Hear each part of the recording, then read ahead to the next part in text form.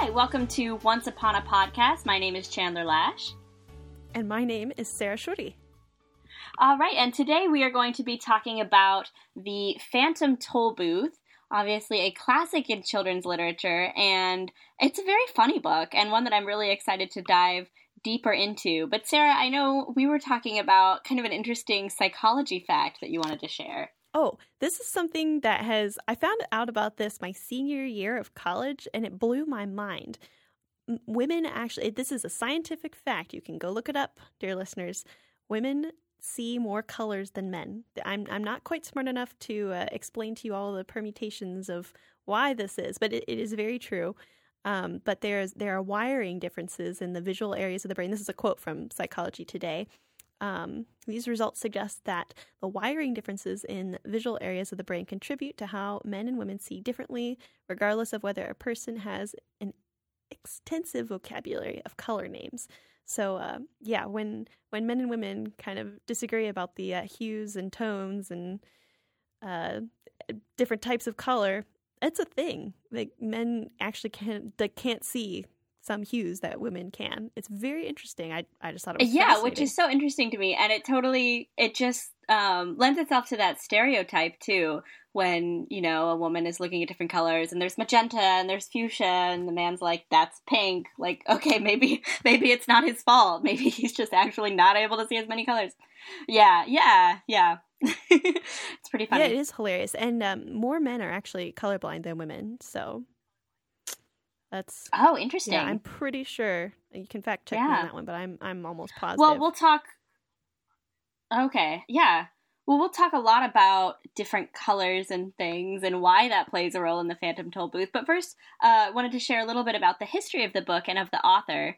So, author Norton Juster was born in Brooklyn on June 2nd, 1929. Thanks to his parents, he loved books from an early age, and his family would read out loud constantly together. And this is likely where Juster became enamored with words, especially with how they sound. In a video interview with Juster, he describes words and reading in musical terms, talking about the importance of reading aloud to children so they understand the flow and rhythm.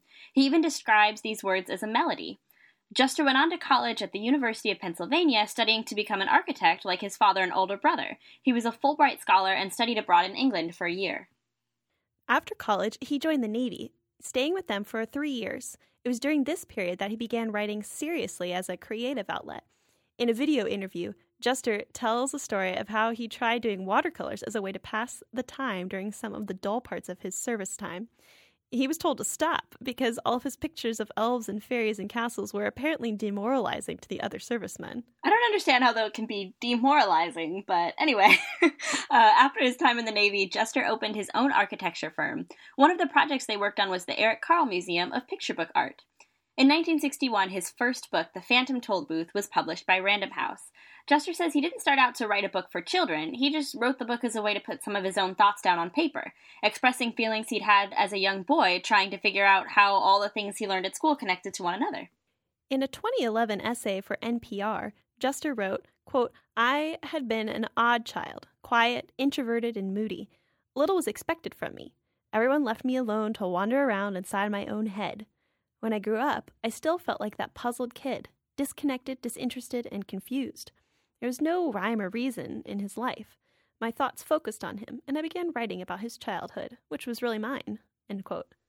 In the video interview we mentioned before, Juster said something that stuck out to me. He was talking about not dumbing down books for kids. He said that there are no difficult words, only words kids haven't come across before. Many in the publishing world at the time disagreed, saying that The Phantom Tollbooth was too difficult for children, and perhaps more alarmingly, that children should not read fantasy because it disorients them. As of this year, The Phantom Tollbooth is 58 and still widely read and loved by all ages.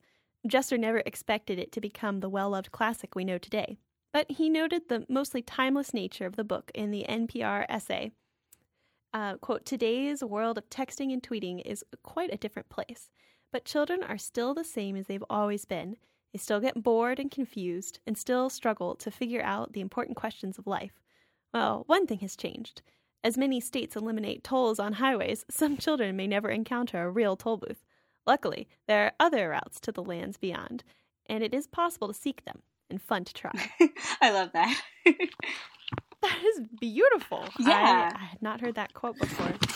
So Yeah, do you it's so remember sweet. when you... That's lovely. Do you remember when you first read Phantom Tollbooth, Chandler? Yeah, I must have been in late middle school or early high school, and I remember my friend's grandpa, who's an elementary school teacher, recommended it because he said he thought I would get it. And he recommended it to some of his 5th grade students too, and some of them didn't get it. So I was curious at that point. What do you mean I'll get it? So I was intrigued and I loved it. So what about you? You got it then? I guess so. I think so. I was just thinking about this. I don't remember when I first read it. I was probably probably 11 or 12 when I first read it, maybe a little bit older. But that's my a first good age, I think. Yeah, I think it was a great age, and I remember just loving it. First year I did speech and not speech and debate. I did just speech. I took a class, and this was the book I picked to do my it wasn't was it an interp? I don't know which one it was. I was getting confused about the categories. But I did my piece was on this. I took sections from the book, so and it fun. was, oh my gosh, it was so much fun. So it's definitely a book that I've gone back to year after year and to reread. So for the speech that you did you just pick a couple different scenes from the book to act out? I did. I did What did you pick? I did the humbug part. I know I did that because okay, so here's the thing. My brother, a number of years later, actually picked the Phantom Tollbooth as well to do a speech on for speech and debate. So I get confused as to who picked what, because we picked some of the parts we picked were the same and some were different. But I know I did did the dodecahedron with the math part. Yes, the different faces. Okay, I love that. That's a fun one. Yeah, I know I did that. Probably some of the ones with some of the different parts with lots of words and funny puns and stuff. So yeah. Oh, I love that. Did you do any funny voices for the humbug that you could do for us? Oh no, I'm terrible at voices. Oh, that's what I thought you'd say. Oh my goodness. We had this chat before we even started this podcast, and as you know, I'm dreadful. I'm not okay. I'm an okay. I don't know that. You have told me that. I haven't heard that. So I don't know. I think you should rethink your no voices policy. When I'm alone, I like to pretend that I can do an Irish brogue.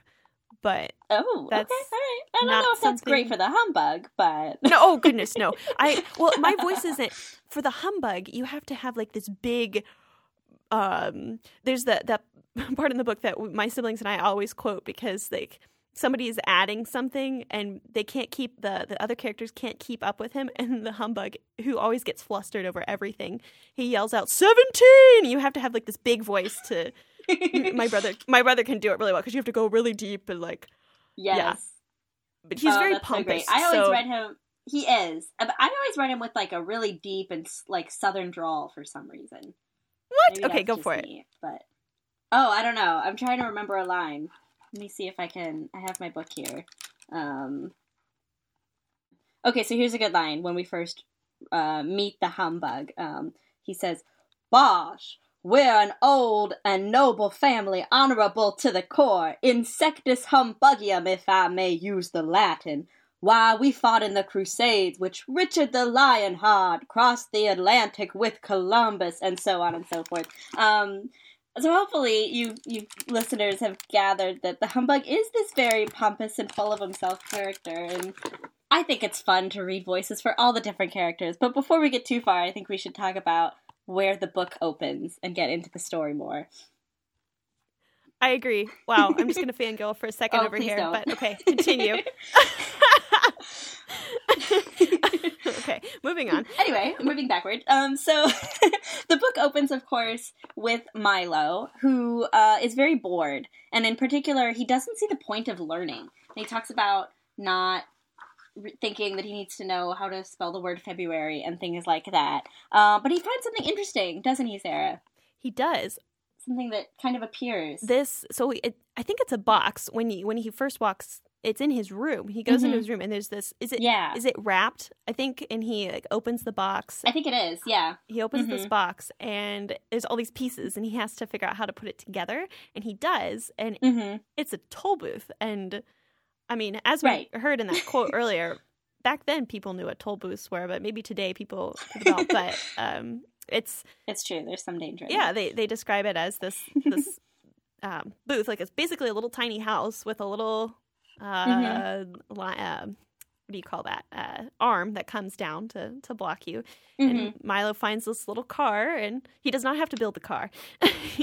He finds it. Right. And he's like, well, I don't have anything else to do. So he is just kind of playing around. I don't think he doesn't expect anything to happen. And no, he doesn't. And he's thinking, well, I'm so bored. I have to do something. I may as well do this. Right. And so he does. It's just one of the things that you just kind of do. And he drove through, and all of a sudden, he wasn't in Kansas anymore. No, he was not. Yeah, he is transported to this strange land, comes to first the land of expectations, and he meets the weatherman, Whether, and there's just all kinds of fun things. Like, that's the joke of the book, I think, is just all of these, like, the land of expectations and all these just really fun and clever plays on words that are throughout the entire book. So he finds out that there's two different kingdoms, right? Dictionopolis and Digitopolis, and basically the kings are fighting with each other, and there were these two princesses, right? Rhyme and Reason, who've been banished, and that just puts the whole kingdom of wisdom, everything is just crazy because of that, which is super interesting. Sarah, do you have a favorite scene or a character that Milo encounters along his journey to rescue Rhyme and Reason? Oh my goodness. I can barely rank them because I just really enjoy the cleverness of each one. I do distinctly remember that it was this book that I figured out how to pronounce the word macabre, because because it looks like I think I said macabre. Macabre. Oh yeah. Yeah. I'm terrible at pronouncing words just in general, so I do remember that. But I think he meets the is it the witch macabre, or I think is her. Oh no, faintly. Yeah. Faintly macabre. She's a witch, but yes, that's it. But it's WHICH, witch. Yeah. I do remember that kind of caught my memory. But something that has always stuck out to me was when he is in the in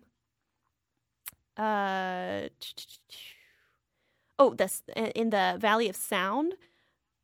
The Soundkeeper. I don't know why I always remember this scene, but whenever I think about this book, I just kind of think of that scene because she was the ruler, and she's hiding away in her castle. She hates all of the noise, so she has taken all of the sound, literally all out of the valley, and she invented all these sounds, and people no longer appreciated them, so she just kind of hoarded them. Yeah, wouldn't let anybody have any sound. Yeah. So then, and everybody's just, it's so sad when Milo and the dog, who we'll talk about in a minute, are walking through the watchdog.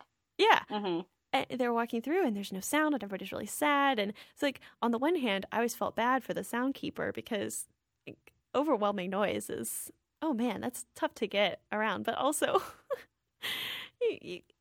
there's so much, you lose so much when you don't have sound. So it's an interesting kind of, I don't know, it's an interesting thought. What do you do when all the sound is gone, but also too much noise is also a bad thing?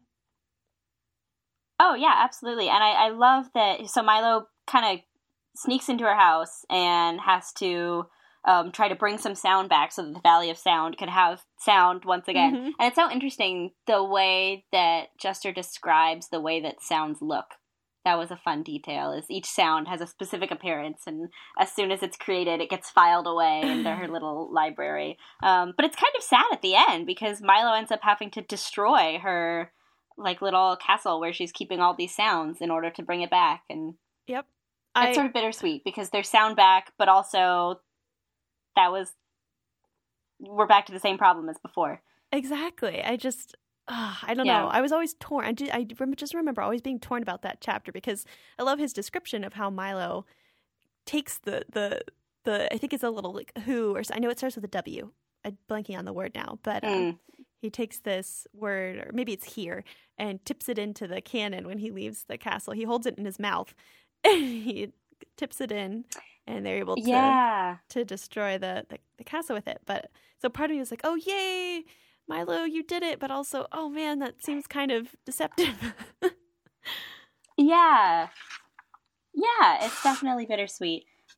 We should jump back to talk about the watchdog character who you mentioned. So the watchdog character is just that. He's a dog with a watch on himself. And if you look at the cover of the book, he's there with Milo. And he had an older brother who, his name was Tick, but the sound that his clock would make went tock, tock, tock. And so his parents named the next little puppy Talk, even though he ticks, which is kind of funny, and definitely a sore subject for this poor little dog.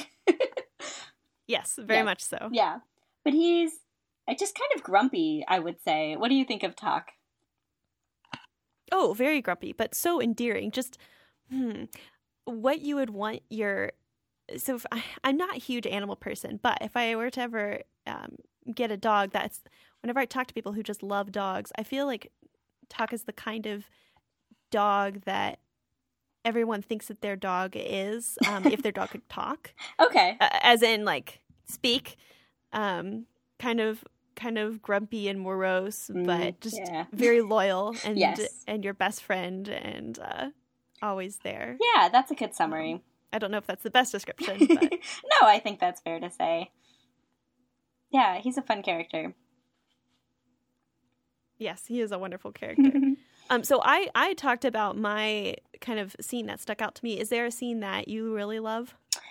Yeah, so, I mean, I think the scene that stuck out to me the most is Dictionopolis, which is the first place that Milo and Talk go together. And it's where words come from. And there's this word market there that the two of them discover where people are buying and selling words. They meet this spelling bee character who every once in a while has to stop and just spell out the words that he's saying. He was one of the more memorable characters for me. And there's all these different, like, noblemen who keep repeating synonyms for words, so any scene that they're in, it just takes forever to get through, because they just keep saying different synonyms for these words, which is really fun. So I think Dictionopolis, I think it's just a kid who loved reading, like, that was what I appreciated the most. Oh, and there's this fun detail where Milo gets thrown into jail for, like, 6 million years or some ridiculous amount of time. But, of course, in Dictionopolis, they don't care about numbers, so he just leaves. And the policeman sees him and says, Oh, it's been 6 million years already? Wow, okay. Time flies. Yeah. No, it's so true. Well, I think it's when they're in Dictionopolis that this is a little detail that I always thought was funny, because I never understood. It took me a long time to understand the phrase half-baked ideas. When I think he's having dinner with the king, and they're talking about ideas, and they're baked in different shaped pies and stuff, and some of them are half baked, and I just thought that was really clever. Yes, yeah, that half baked. There's another scene where they all have to give a speech before dinner, and Milo stands up and he's like, "Thank you for having me. I'm really happy to be here." And then everyone's like, "Okay, sit down. You're done." And then everyone else goes around the table and just like says what they want to eat. Because, of course, in Dictionopolis, you eat your words. So he just ends up, Milo, with these, like, horrible-tasting words, and everyone else is eating this delicious meal that they'd ordered. And that, I think, really encapsulates the humor of the book. Yeah, I just love that, of eating your words, of half-baked ideas. There's a lot of fun stuff there. Yeah. No, it's so true. Well, I think that kind of gets us to... one of the themes of the book that we kind of wanted to touch on. Which, do you want to talk about that, Chandler? Yeah, so to me, a theme that really stuck out to me the most was just the importance of having a love of education. Because, at the beginning of the book, Milo's bored, and specifically, he's tired of learning, and he doesn't understand the point of it. But he goes through all these places, and he learns the importance of words, and of numbers, and sounds, and colors, and all these wonderful, important things. He ends up in the mountains of ignorance, fighting demons in order to rescue Rhyme and Reason. And by the end of the book, he just realizes how important learning is. And at the end of the book, so the toll booth vanishes, and it's this sad thing for Milo at first, because he wanted to go back and explore these lands and more, but then suddenly he realizes, looking around, like, there's just so much to do and so much to learn around him that he feels like he wouldn't even have time to go on any of those adventures, because there's just so much to learn, which I love. And there was this really great quote when he finally does find rhyme and reason. I don't remember which one of them, I think it was Reason, says to him, it's not just learning things that's important, it's learning what to do with what you learn, and why learning... Sorry, I'm going to back up a little bit. 3, 2, 1. It's learning what to do with what you learn, and learning why you learn things at all that matters, which I think just really sums up the book well. That he just learns that these things are good and important, and even when he's doing something ridiculous, like trying to settle a fight between two princes who can't agree whether words or numbers are more important, like, he actually begins to appreciate both, which is great.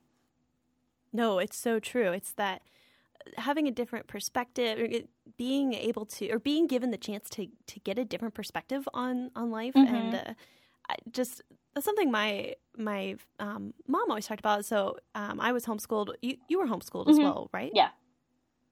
Yeah, that's what I thought. We were both homeschooled. And Mom always talked about that, learning how to learn. So that's why I love that quote. I think that encapsulates this very well. I think so too. The idea behind his book. Yeah, definitely. So that's one important theme, I think, is the love of education. But then you had noted something else as well that's similar, right? Yeah, basically similar. When I was reading about Norton Juster and kind of his life philosophy and writing this book, and this is something that has come up in other areas that I've studied or talked about with other people, everything's related. That's another point I think he was just trying to get across, that there's so much to learn out there, and it's not... He talked about when you're a kid, you don't understand, like, Miley, why you have to spell February, and why we have to learn that 2 + 2 = 4, and everything seems so completely separate from each other. Yeah, and very disconnected. Connected, and it's very disconnected, and it doesn't make sense right away. Well, there's a couple things behind this that I think we have to understand, and that yes, when you're a kid, you don't have the life experience to make all of those connections yet. That's what learning is all about. Right. It's a process, and there are some things that you may never love learning certain things in life. I totally understand. Mm-hmm. I mean, I'm not good at math. It's something that's really a big struggle for me. But that was something that I had to do, because when there are things in life like math that you're not just, you have to know basic math and maybe a little beyond, not just because you need to be able to add so that you can do your finances someday when you're an adult, but because that process helps you to think through. You're trying to learn how to think logically and mm-hmm. clearly about and think through a process. And that can be applied to lots of other areas of your life, which is so important. Yeah, so I absolutely. think that's something. Yeah, it's all related. It's all connected. Right, which I think is really important to note, and something that, like you said, a lot of kids don't realize, especially if you're, going through school and you're studying history, and now you're done, and now you're talking about English, and now you're done, and now you're talking about math, and it's just so easy to put things into boxes. But I think that was a big lesson that I learned studying the liberal arts, right? Because we both went to Hillsdale College liberal arts school, where that's something that is really emphasized is what is a liberal arts education. And yes, those things are all very connected, and you're not just supposed to learn it and then move on. Yeah, so I think you summed that up really well, and I think that's definitely a big theme of this book. I completely agree. It's a wonderful theme of this book, but also it's so perfect for children, because there's not like an explicit moral to this book. So you don't go in reading it and... There's not. No, you don't come out and you're like, oh, gosh, I need to go read the encyclopedia or something. That's not... It's just supposed to be a fun, enjoyable book that gets you thinking. It right. instills something deeper in you.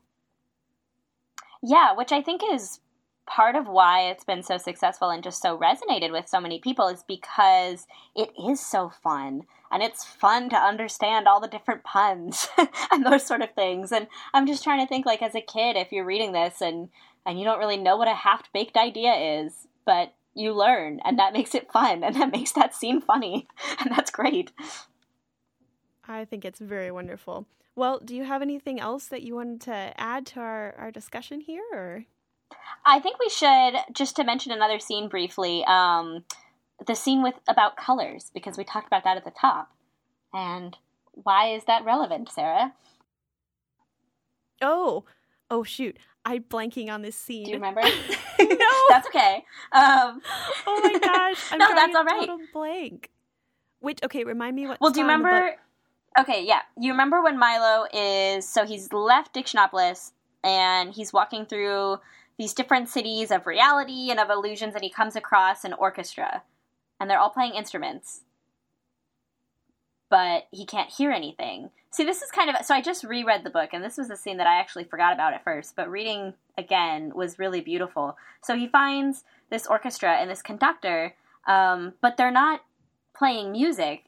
They're actually playing the sunset. And not just the sunset, but all of the colors. And at one point, it's nighttime, and the conductor goes to sleep, and there aren't any colors. And Milo takes over conducting, and things just go crazy with just this chaos of color, and he ends up conducting like 7 different sunsets and moving the world forward a week, and it's this huge disaster. But it made him appreciate color more after that, which I thought was very cute. Oh, yeah. No, I remember this now. And I just love that they associate color and music together.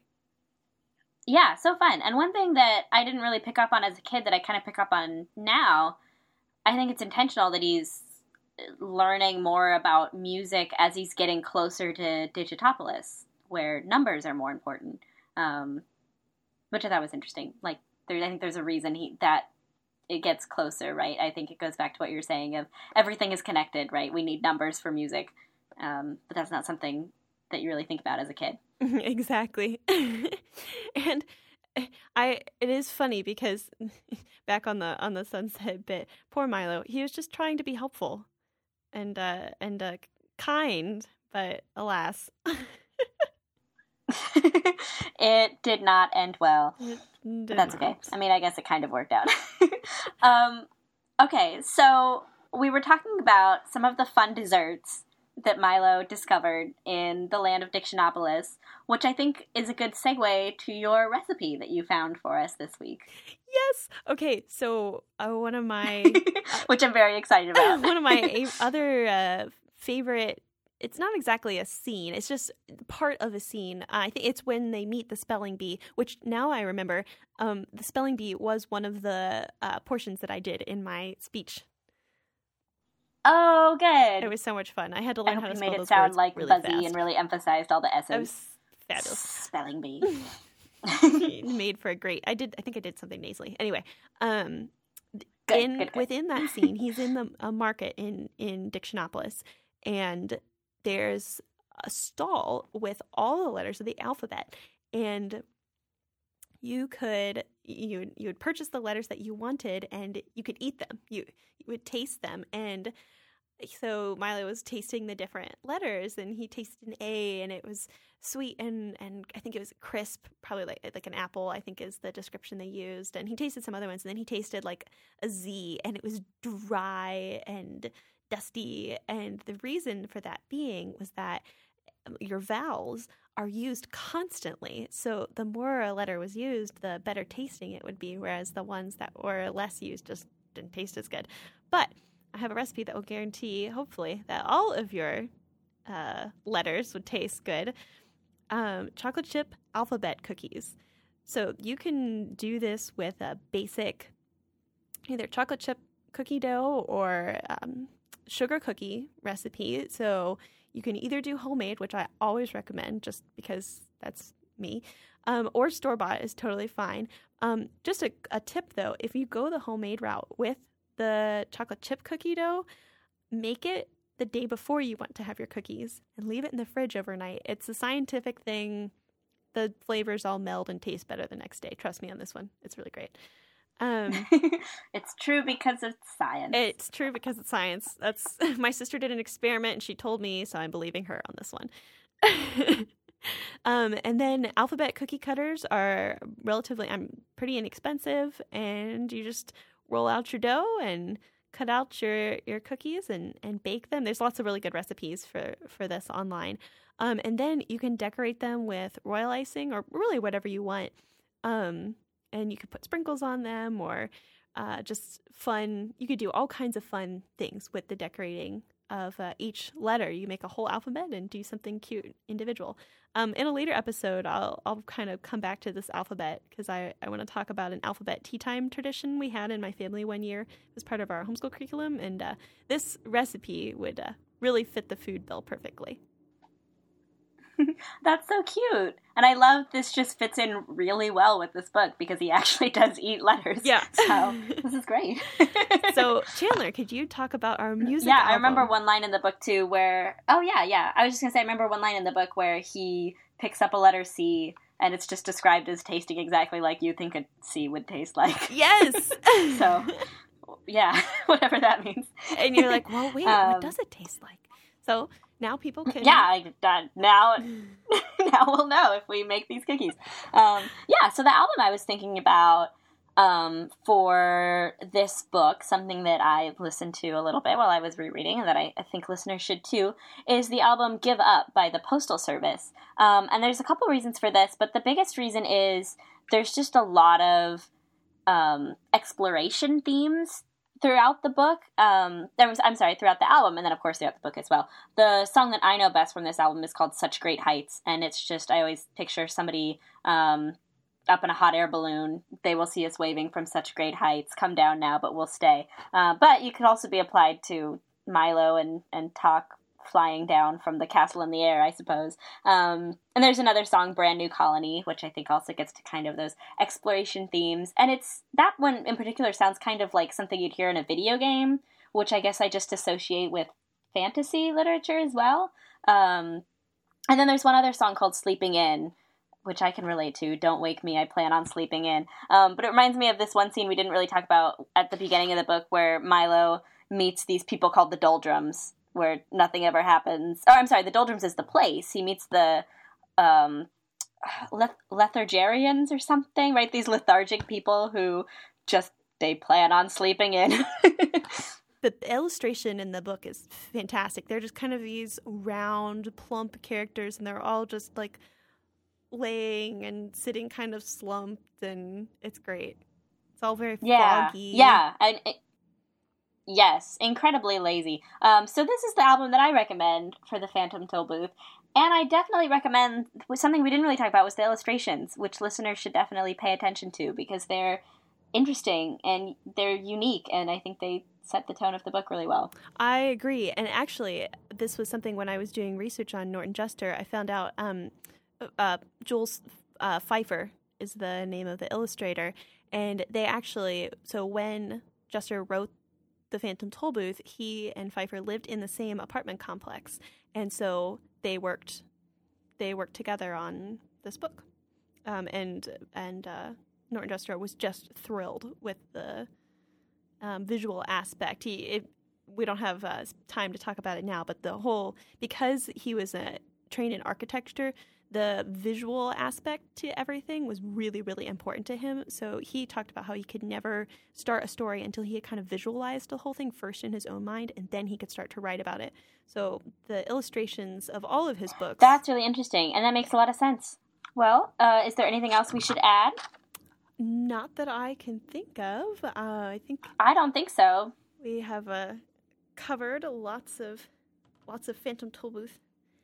And we don't want to give away everything to our listeners here.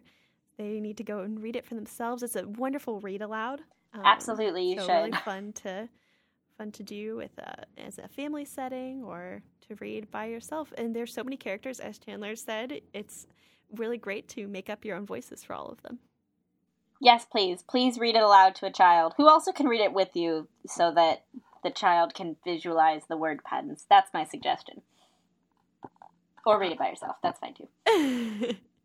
Oh, yes. Anyway.